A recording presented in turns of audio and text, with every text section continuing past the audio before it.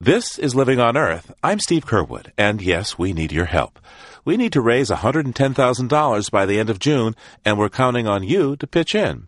For details, check out our website, LOE.org, or call 1-617-629-3638. Please help and give what you can. And thank you. From Public Radio International, it's Living on Earth.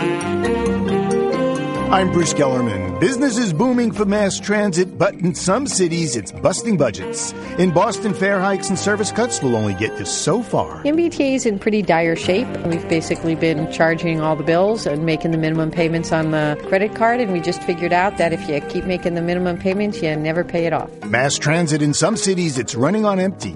Also, the law of the sea rules the waves, but the U.S. never ratified the treaty, so who rules in the race for ocean resources? There are parts of the Arctic shelf that are exclusive to the United States, and China and Russia are up there right now mapping those sites and looking at the areas they would like to exploit. After 30 years, will the law of the sea become the law of the land for the U.S.? We'll have those stories this week on Living on Earth. Stick around.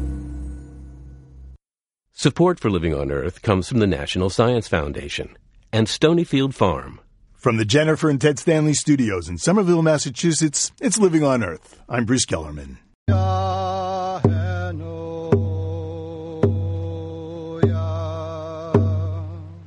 Earlier this month, members of the Penobscot tribe held a ritual honor dance on the banks of the Penobscot River in Maine.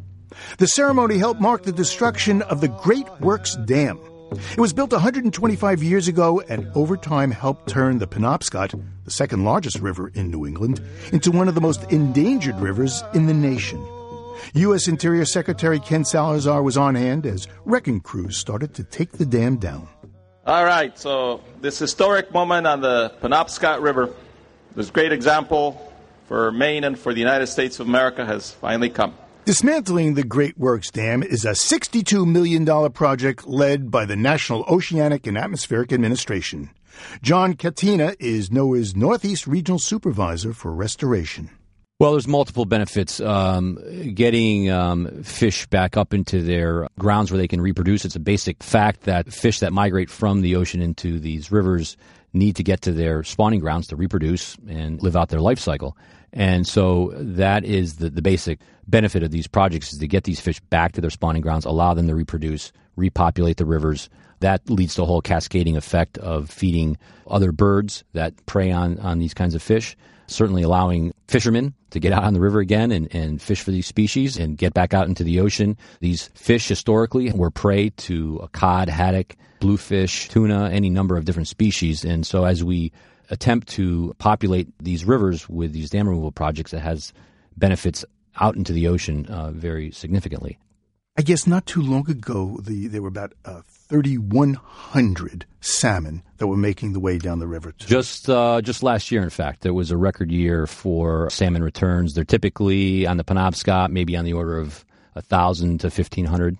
And 125 years ago, before this dam was built? Well, numbers that are thrown around are about 100,000.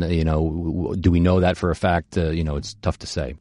I understand that on one of the rivers, the Kennebec in Maine, they went from 0 alewife, little tiny fish, to 3 million. Yeah, the Kennebec River is a great success story. The first dam that was removed on that system is the Edwards Dam. Came down in 1999, and you're correct. There were no alewives that were running in that river at the time. The state of Maine was very aggressive in trying to repopulate that river by stocking, taking alewives from other locations in the state, putting them in those ponds upstream. That allowed to get a jump start on the population, and the population is just taken off like a rocket. So it's we're now at about 3 million fish in that river. I know that finally 1,000 dams had come down in the United States over the last century. Yeah, there are like 66,000 dams in the United States. Yeah. It's been terrific because we've really built a lot of momentum. The community that's interested in dam removal over the last 5 to 10 years really has seen these projects grow tremendously. There's been interest on the part of the public, on the part of the Congress, on the part of the agencies. And it's not only the benefits that we care about at our agency, that is the fisheries benefits, but oftentimes these are local liabilities to communities. They are safety hazards. They are financial liabilities because they're in disrepair. They've been sitting there for 100 years. They're no longer in use. Now, we've talked a lot about Penobscot, which are hydroelectric facilities, but most of the projects that we work on are old mill dams. So where are these dams coming down? East Coast, West Coast, middle of the country? Well, it's really all over the country.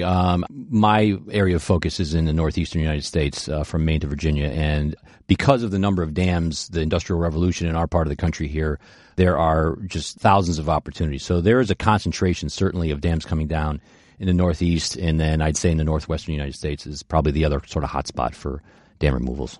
Yeah, last year, I guess the biggest dam of all came down, the Elwha River. Elwha Dam, right. What's curious is that while we're taking down our dams, or want to take down many of the dams that we have over these many centuries, countries that are developing are building dams. I'm thinking of the Belmarche Dam in Brazil and the other dams. They've got scores of dams. Yeah, China and Brazil in particular are going very strong in looking at hydroelectric production and other uses for dams. And you're right. Our country went through it a long time ago, and those countries as a means of development are looking at the same type of issue. And I just hope that they're taking into account the kinds of lessons that we've learned here and taking into account fish passage needs. So if we have something like 66,000 river dams in the United States, and we've only removed 1,000 over the last 100 years, how many dams do you think should come down?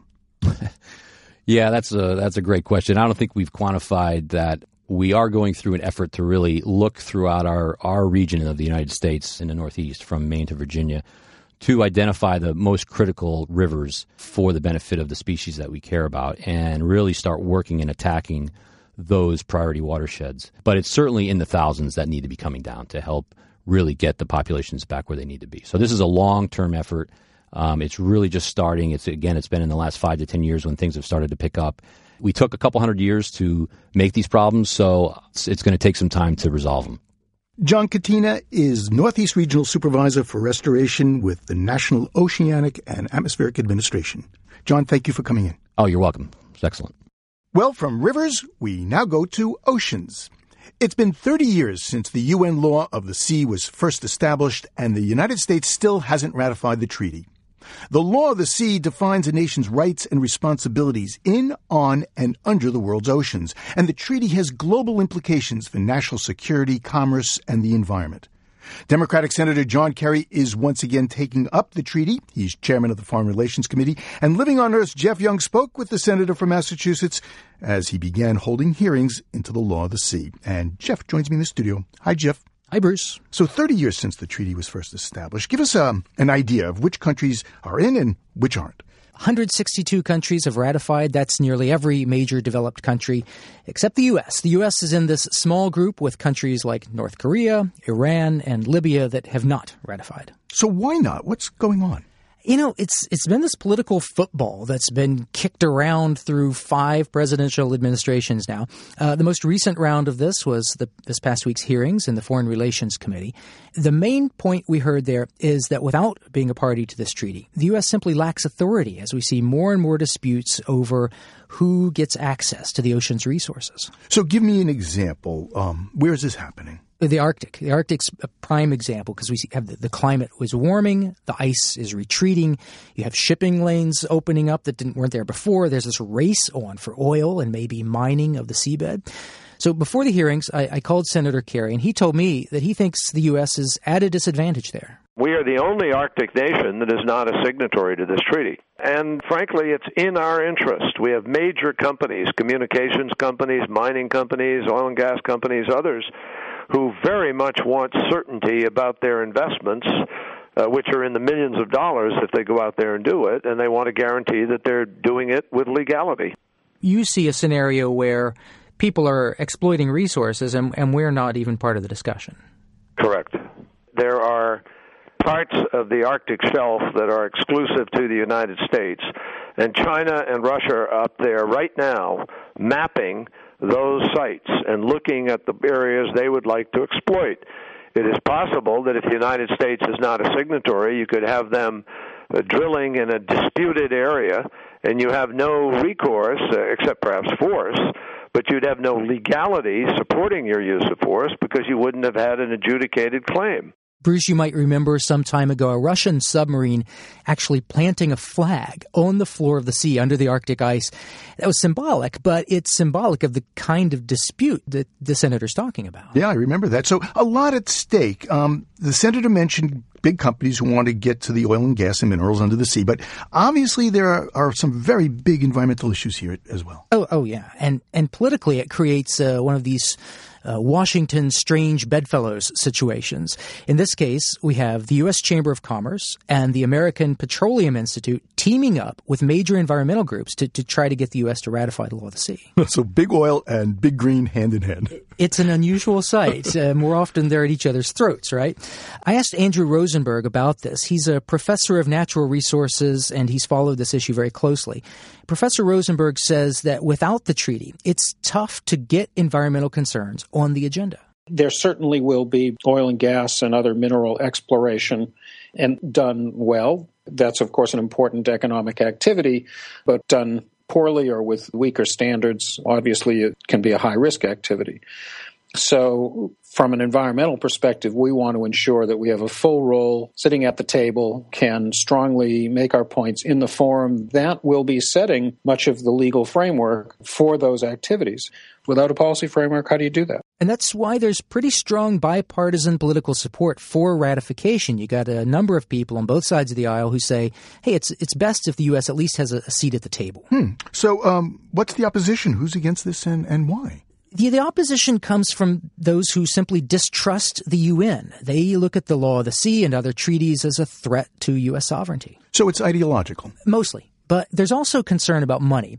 Opponents especially dislike the treaty's provisions that would split up royalties from drilling and mining and things like that. And this wouldn't affect things that happen inside the 200 miles from the coast, the exclusive economic zone.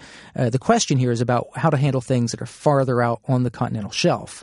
And here's how Oklahoma Republican Senator James Inhofe puts it at one of the hearings. And this is the first time in history that an international organization, the UN in this case, would possess taxing authority over this country.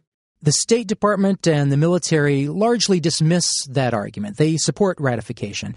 But this sovereignty issue, it holds strong appeal for some conservatives. And I'll tell you another thing, Bruce. The opposition here has a very useful rhetorical tool in the acronym Law of the Sea Treaty. LOST.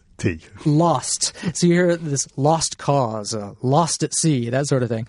And I also, listening to the hearings, I had this strong sense of deja vu. And I realized, I first reported on this issue 7 years ago when the Senate last considered it. And the arguments sound almost exactly the same today. It really shows you how stuck this issue has become. So why does Senator Kerry think things might be different now?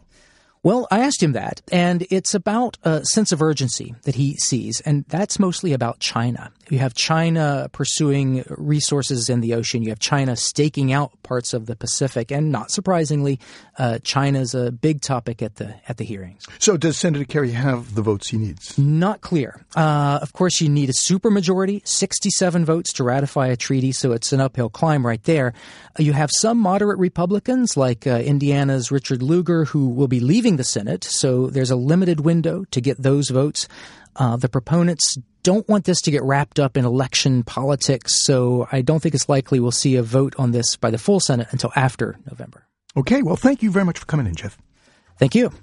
That's Living on Earth's Jeff Young.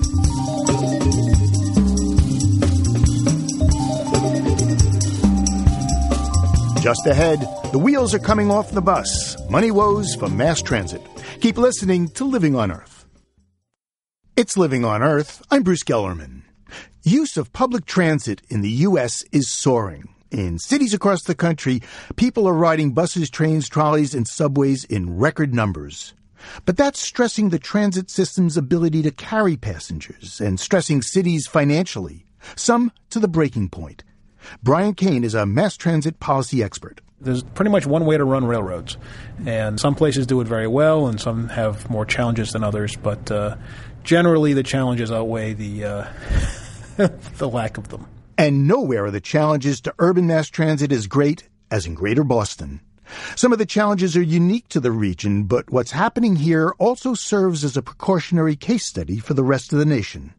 A bit of history is in order.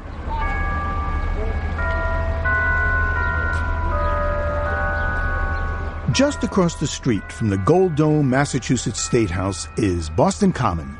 It's the oldest city park in the U.S. Puritans used it as a cow pasture, and British troops camped here while colonial Tea Partiers revolted. Today it's a great place for a quiet stroll. But Boston Brahmin Henry Lee says at the turn of the 20th century, streets around the park were so thick with horse-drawn traffic and animal waste, crossing was difficult and dangerous. 1890s, the traffic on Tremont Street was so tremendous, horses and carriages, that they decided to put trolley cars across the common. Henry Lee is the former president of a group that protects Boston Common. And there was outrage, citizenry, at desecrating the common with trolley car tracks. And a group of women marched on the State House, and the legislature, all male then, was completely cowed and gave in and rescinded the rule. Then everybody said, well, what's the solution? And it was decided, why don't we put the trolley cars underground? And they did. In 1897, America's first urban underground railway opened at the edge of Boston Common. Boston historian Susan Wilson calls Park Street Station the birthplace of mass transit in the United States. Here in a darkened tunnel, she points to a 110-foot-long mural commemorating the subway's history. The mosaic is embedded with memorabilia from the era. You look over to the right, you'll see it says Park Street, the first subway in America, and there's all kinds of wheels and spokes and pulleys and mosaic stuff. Oh, and this is my favorite thing. 5-cent fare lasted 25 years. In fact, adjusted for inflation, Boston's subway fares actually stayed the same from 1897 until the year 2000. An attempt to raise fares in the late 1940s drew an angry response from riders who were tired of the T being used for political patronage.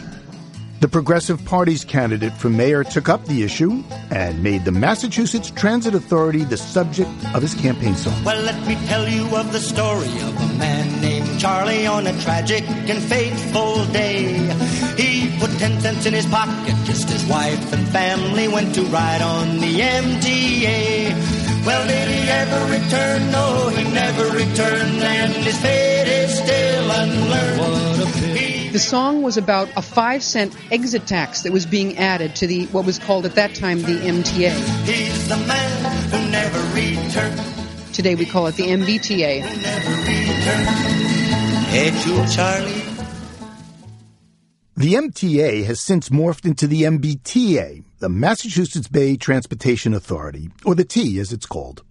It includes not just subways, but buses, ferries, commuter trains, and trolleys. These days, the T services 176 cities and towns in eastern Massachusetts, making it the fourth largest mass transit system in the nation. It also has the dubious distinction of being the most in debt.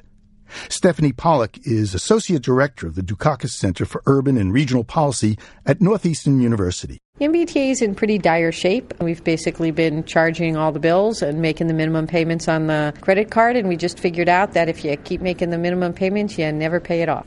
Until a dozen years ago, budgeting wasn't a problem for the T because it didn't have a budget. If at the end of a fiscal year there was a shortfall in running the transit service, state lawmakers reached into general revenues and made up the difference. Then in 2000, the legislature passed a measure called forward funding. The mass transit system was told to come up with a balanced budget, and as part of the deal, it got 20% of all the revenue from the state sales tax. Again, Stephanie Pollock. And that was actually a huge victory, and it amounts to $500 million a year in revenue that the MBTA has that no one can touch. The problem is that that gift came with some strings attached, including some pretty substantial debt and the requirement that the MBTA pay its own way in the future. The strings were attached to the giant construction project known as Boston's Big Dig. It's a system of tunnels, roads, and bridges under and around the downtown area. The Big Dig was the largest, most complex, and costly highway project in U.S. history. In exchange for getting money from the state sales tax, the T inherited $3.3 billion in Big Dig debt. Delayed by a decade and plagued by design flaws, the price tag for the highway project tripled. Dan McNichol is author of the book, The Big Dig. This is where the big leak took place. Everything on the Big Dig was big. and the leak here pushed hundreds and hundreds of gallons every minute into the Big Dig tunnels. It was a major embarrassment, a $15 billion tunnel, and it was leaking before it was even 2 or 3 years old. Today, the T is drowning in Big Dig red ink. Revenue from the state sales tax didn't increase as expected, so the T has had to borrow money. It's issued bonds, and now its debt troubles have literally compounded.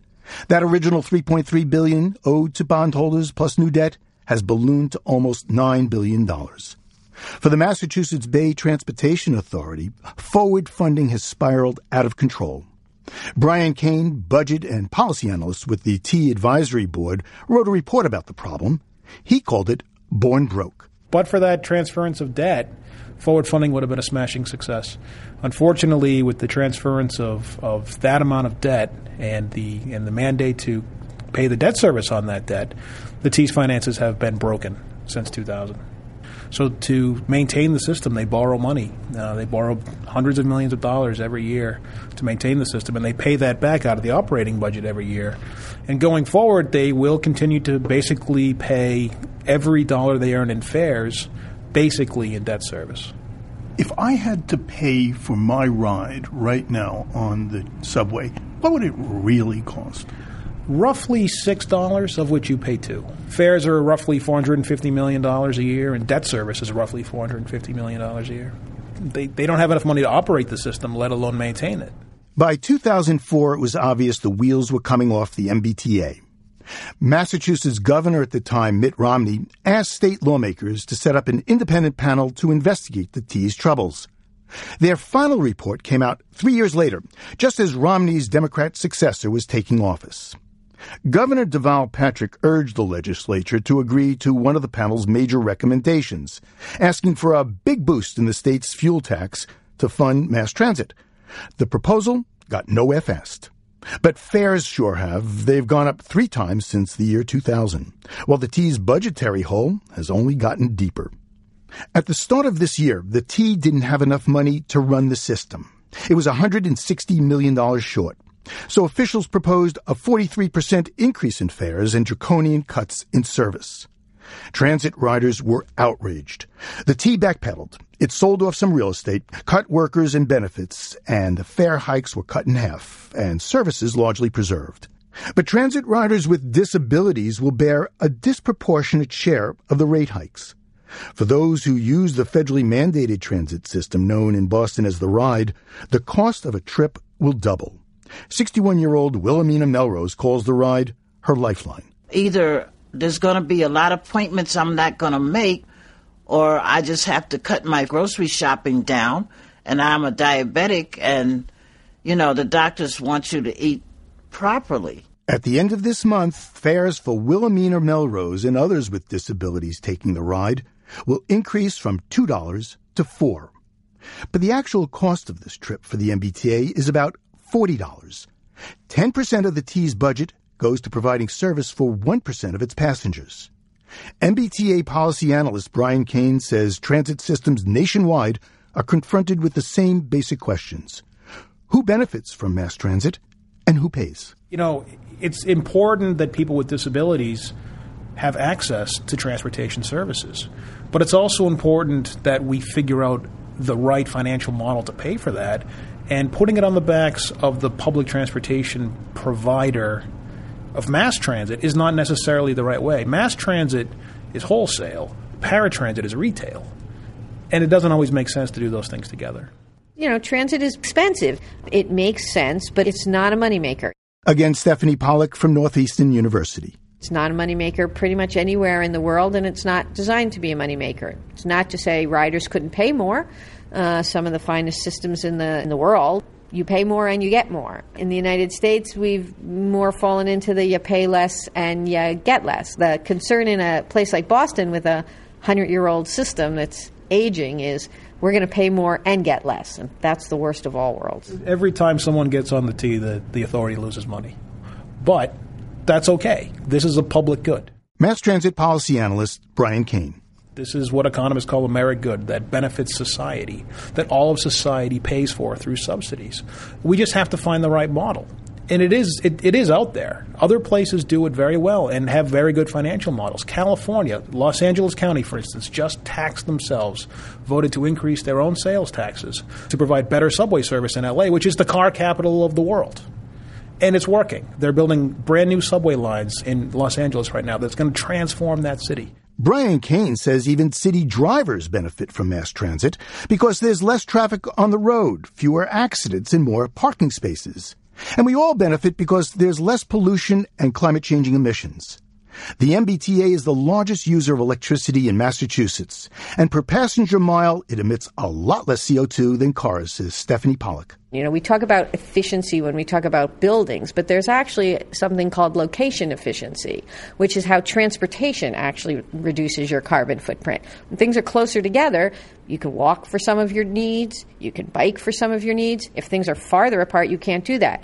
Transit is actually what makes density possible, because if you think about putting a lot of homes or a lot of square feet of business on a very small piece of land and then having everybody drive there, it doesn't work. Transit is what makes cities possible. In St. Louis, advocates of mass transit came up with a slogan. Transit. Some of us ride it, all of us need it, and all of us need to help pay for it. It was designed to convince voters there to tax themselves more for the service. One of the places that transit advocates sometimes get stuck is that, well, money comes from one or two places. It comes from taxpayers in general, or it comes from the people who are using the system. And so if fares are higher, taxes are lower, and if taxes are higher, fares are lower, and it's kind of a zero-sum game. So a lot of places have started to say, yeah, but if there are all these other groups that benefit from the system, what if they paid? So in Chicago, universities participate in something called a universal pass system, and they pay for unlimited transit access for all of their students, whether their students use it or not, and their college IDs are their transit passes, but they write a check to the Chicago Transit Authority every semester for, I think it's roughly $100 per student per semester. And so the Transit Authority can count on that revenue. The students get the benefit of transit. The universities not only support the transit system, but they have fewer people driving to their campuses. Everybody wins. New source of money. Transit ridership in Boston and around the country has been steadily rising. And today, with 75% of Americans living in urban areas, that trend is expected to continue. Brian Kane says that makes mass transit more important than ever. I think young people, new people just moving into the city, even people like myself with young families, want to live near public transportation. I think the days of the exurb are over, and I think people are coming back into the city and want density, and they want public transportation because it's a huge quality of life. Investing in public transportation is investing in our city, in our society, in our state, in our people. It is by far the right thing to do because of the environmental benefits that it buys, because of the congestion mitigation that it buys, the air quality improvements that it buys, and the economic development that it buys. We have it here. We just need to reinvest in ourselves and realize that. But in some cities where budgets are already busted, those investments aren't being made. Repeated cuts in services and fare hikes can only go so far before passengers rebel. Earlier this month, demonstrators were arrested in Pittsburgh, protesting a decision to reduce bus service there by 35%. Free Charlie! Free Charlie! Free Charlie! And in Boston, angry transit riders faced with more cuts in services and yet another fare increase also took to the streets, echoing an earlier fight against the rising price of public mass transit. But did he ever return? No, he never returned. And his fate is still unknown. Poor Charlie, ride forever neath the streets of Boston. He's the man who never returned. Well, let us now return to more natural sounds. Here's this week's Bird Note.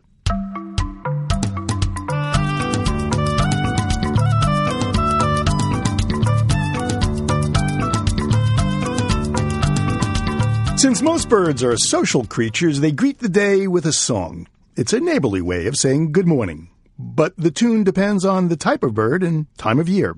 Here's Bird Note's Michael Stein. This rollicking song belongs to a black-headed grosbeak.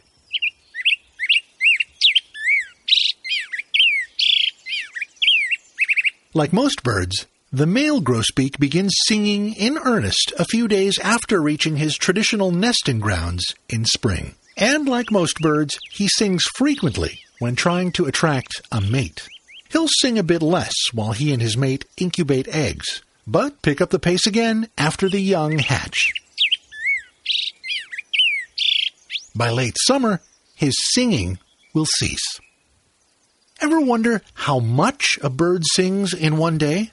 Some patient observers have shown that a typical songbird belts out its song between 1,000 and 2,500 times per day.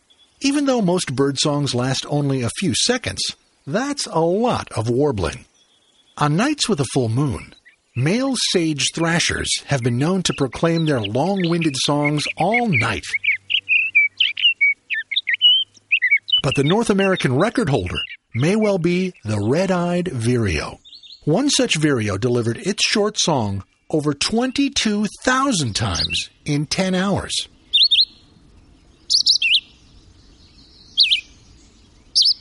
I'm Michael Stein.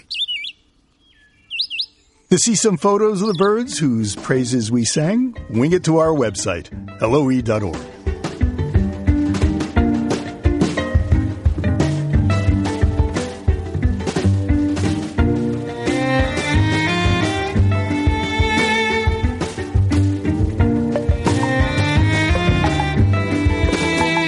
Be sure to check out our website for a new feature we call Living on Earth Now. Regular updates, news stories, and features.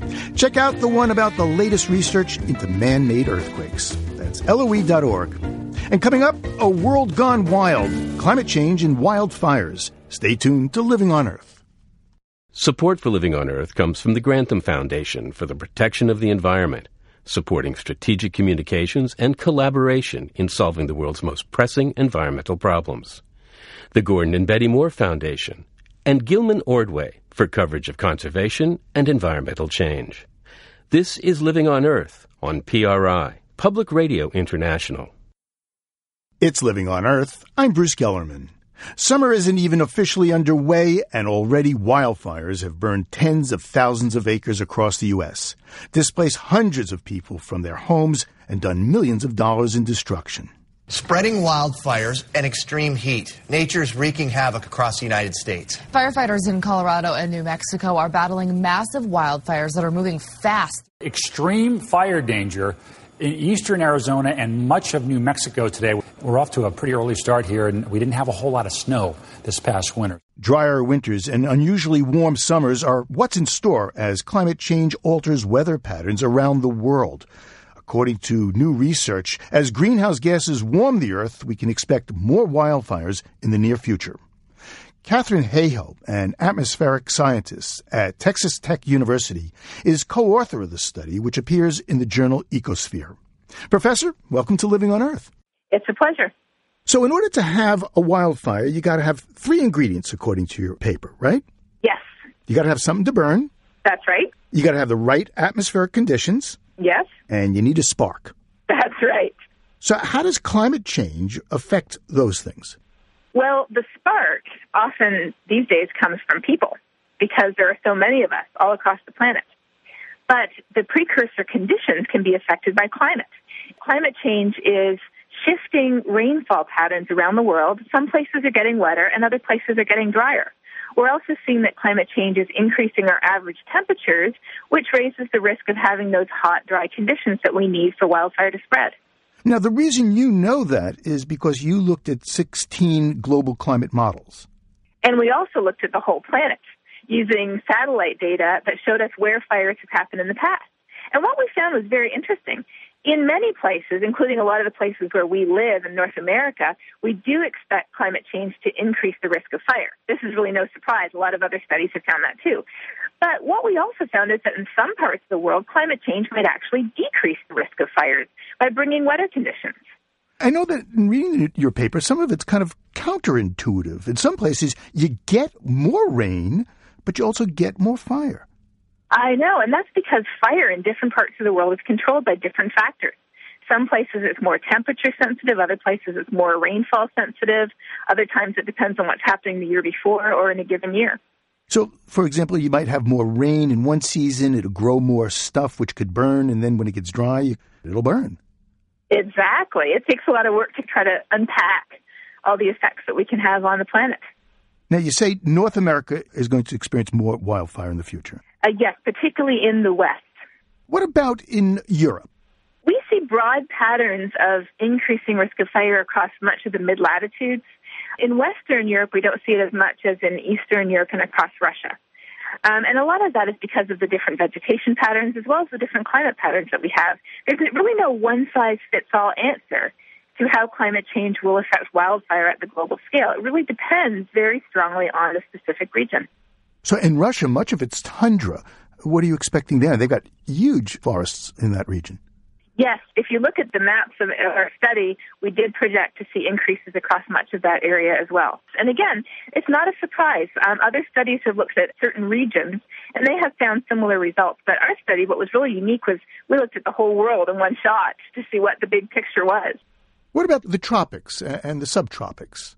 Well, in general, across the tropics, those are the places where we saw the greatest chance of decreasing fire risk. Decreasing? Yes, this does not factor in any of our agricultural practices or deforestation or anything like that. That's only looking at climate as a driver of fire.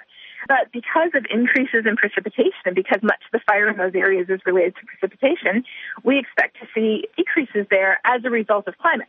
Well, the subtropics and the tropics are really important because that's where we have some of these tremendous rainforests which help moderate climate change. Yes. Again, there's a lot going on that we have to look at when we start to really zoom in to the regional scale. But what we did is really a good first start, which is taking the global perspective. What does climate change mean for wildfire across the scale of our planet? So globally, is the world going to go up in flames, or are we going to be dousing it with more precipitation? No, I don't think this is going to be the end of the world as we know it. Well, that's a good thing. But what's happening, again, is climate change is interacting with vulnerabilities that we already have that don't have anything to do with climate change. It's just the way we've built our society. We've built our agriculture, our industry, our infrastructure. And what climate change is doing is it's coming along and it's interacting with each of those in a unique way for each city, for each state, for each region. Now, you're in Texas, right? Yes. Last year, Texas had something like 28,000 wildfires, destroying 4 million acres. I was reading that that's double the previous record. Oh, yes. The wildfire came within about 200 yards of our own place. We went to bed 3 or 4 nights in a row convinced that it was going to be burned in the morning. Yeah, I guess Texas Governor Perry asked President Obama to declare 252 out of the 254 counties in Texas as disaster areas. I know. Isn't that incredible? So, Professor, do you think people connect the dots between what they do now, changing climate, and these wildfires? I think that most of us are very aware now that when we burn coal or gas or oil, we are releasing heat-trapping gases into the atmosphere that are building up, and as they build up, they are actually altering the climate of our planet. Most of us are aware of this, but it's really difficult because the size of the problem makes us feel helpless. Well, Professor Hayhoe, thanks a lot. It was a pleasure. Professor Katharine Hayhoe is an atmospheric scientist at Texas Tech University. You'll find a link to her study at our website, loe.org.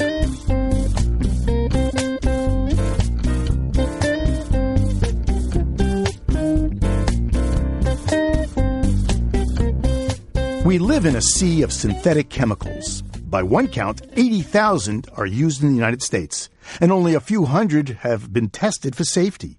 And even before we're born, we're exposed to these potentially toxic substances. That concerns Laura Turner Seidel. She's worried that what we don't know about synthetic chemicals could hurt us. Laura Turner Seidel is chair of the Captain Planet Foundation, which brings environmental programs to schools. Her dad is media mogul Ted Turner. She recently spoke with Living on Earth's Steve Curwood. A number of years ago, you decided to have your family's body burden tested. Now, that's the total amount of toxic chemicals that are present in our bodies. What led you to do this? Well, there were really a number of factors, but my family has been part of the environmental movement for years and years, and we know that toxins are a big problem in our land, air, and water.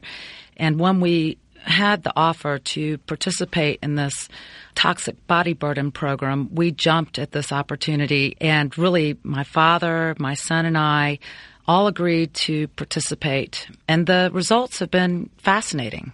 And I gather this was something that was just getting started.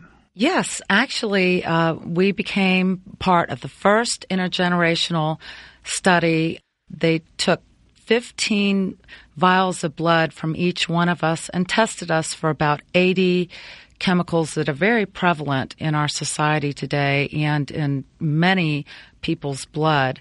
They're known carcinogens, known hormone disruptors, and other toxic type chemicals. And it's really frightening to know that this is going on in our communities, and we were happy to be part of it. Well, let's start at the head of the generations. What were the results for your dad's testing? Well, Dad had high levels of mercury and lead, probably from the fish he ate. He was about 98th percentile for mercury. And then lead, he has an older home that probably has lead, in the solder and the pipes. And then also there was lead in paint. So even if you paint over the walls, you still get a lot of lead dust from opening and shutting doors and windows. So that's probably where his came from. But, it's hard to say for sure. Okay, and then what about your body, Laura? What did they find? Well, it wasn't surprising when they told me that I had high levels of artificial musk.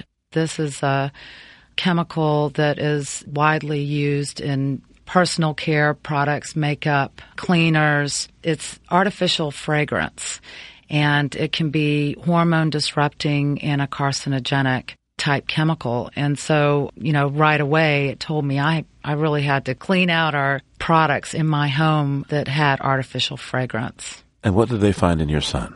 Well, John R. had high levels of flame retardant, and you can absorb that through your skin if it's on your clothes. And for children, they made pajamas with flame retardant on it. I always bought those thinking that it was the right thing to do. Also, it's highly prevalent in dust in homes because all of our electronics and a lot of our furniture has flame retardants in it. So you can get it into your blood by inhalation. And then he had high levels of Teflon-type chemicals, which is kind of a barrier for grease. It's prevalent in candy wrappers and fast food wrappers, even microwavable popcorn. They use that to line the bag so that the grease does not soak through. So it was alarming to me to know that he had such high levels of chemicals that could really affect his health. What changes did you make in your life and in your family's lives to lessen exposure to these chemicals? Well, I really started paying a lot more attention to what I was putting in the shopping cart. A great resource for me, one of them was going to a Skin Deep database at ewg.org that lists thousands of personal care products, cosmetics, and foods that can have high levels of egregious chemicals so that, I as a consumer can make an educated choice about what goes in that shopping cart and what comes home to be consumed by my family. I wonder how overwhelmed you felt in this. I mean, there's just so much information out there, so many cautionary advisors in the media. Don't use plastics with bisphenol A, avoid personal care products with parabens. How did you cope with this? Well, sometimes people call it an overload of information. I love my community, and I've really enjoyed finding people who are working towards the same goal, which is making sure that until we have legislation protecting us and regulating this kind of business, that we educate ourselves and get the word out as much as possible. But, as much as we educate ourselves and, even if we go to a website and look up what's the best to use, you still can't shop your way around it. So that's why we have to call on our Congress to do the best thing for our communities and for the health of our children. And that's passed these two really special bills, important bills, the Safe Cosmetics Act and the Safe Chemicals Act. Tell me, what's in that proposed legislation and why would it help? Well, the Safe Cosmetics Act would be an update for a bill that was passed in the 1940s. It's a page long that doesn't require manufacturers of personal care products or cosmetics to list all the ingredients. For instance, 86% of the red lipstick has lead in it, and by law, they're not required to list it. Of course, I don't think I know any woman who would buy knowingly a tube of lipstick that had lead in it. But this bill would require that all ingredients are listed so that the consumer can make an educated choice. Now, the Safe Chemicals Act would really look at some of the about 400 of the most egregious chemicals. Europe has banned these outright, known carcinogens, hormone disruptors, and this law would put the responsibility back on the manufacturer to prove that these chemicals are really safe for human consumption, for human use, and especially for our children who don't have the immune systems to protect themselves from an egregious onslaught of toxins.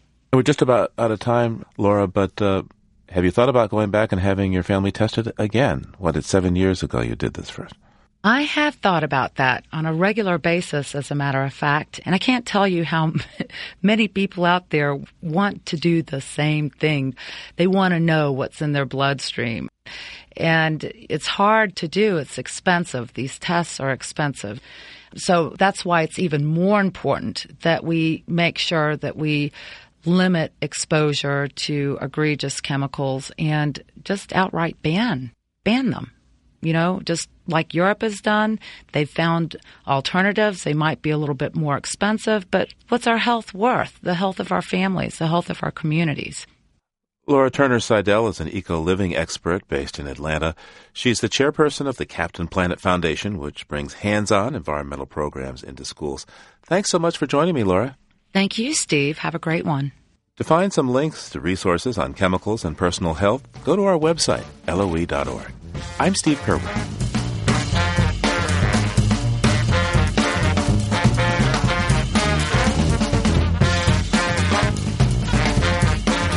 The United States has a new poet laureate. It's Natasha Trethewey. She joins a distinguished body of bards that goes back 75 years. Robert Frost, Rita Dove, Robert Pinsky. The job has few duties except to raise the national passion for poetry. And Natasha Trethewey certainly did that for us at Living on Earth a couple of years ago when she talked about poetry and read from some of her work. I'm Natasha Trethewey, and I began writing poems on long trips as a child. My father driving in the front seat and my stepmother beside him trying to entertain me when I got bored would say to me, "Why don't you write poems about what you see outside of your window?" And those are some of the earliest poems I began to write. And I suppose that driving through Louisiana and Mississippi, what I was seeing outside of my window was the natural world speeding by. All those pine trees in the piney woods, also the swampy marshlands around New Orleans. I think that the job of poets and poetry is to record the cultural memory of a people. And certainly our relationship to and engagement with the natural world is part of that. This is Monument. Today the ants are busy beside my front steps, weaving in and out of the hill they're building. I watch them emerge and, like everything I've forgotten, disappear into the subterranean, a world made by displacement. In the cemetery last June, I circled, lost, weeds and grass grown up all around, the landscape blurred and waving. At my mother's grave, ants streamed in and out like arteries, a tiny hill rising above her untended plot. Bit by bit, red dirt piled up, spread like a rash on the grass. I watched a long time the ants' determined work, how they brought up soil of which she will be part, and piled it before me. Believe me when I say I've tried not to begrudge them their industry, this reminder of what I haven't done. Even now, the mound is a blister on my heart, a red and humming swarm. I began writing this poem because I saw the ants building that ant mound outside of my apartment many years ago, and it reminded me of a visit to my mother's grave in which I had also seen ants building a mound. One of the things that excited me about making the connection between those two things was the poem's title. Looking up the mound in my dictionary, I learned that a mound is also a monument. And so there those ants were building the monument that I had not erected on my mother's grave. They were tending to a kind of remembrance that I had neglected to do. Professor Natasha Trethewey teaches English and creative writing at Emory University in Atlanta. She's the nation's new poet laureate.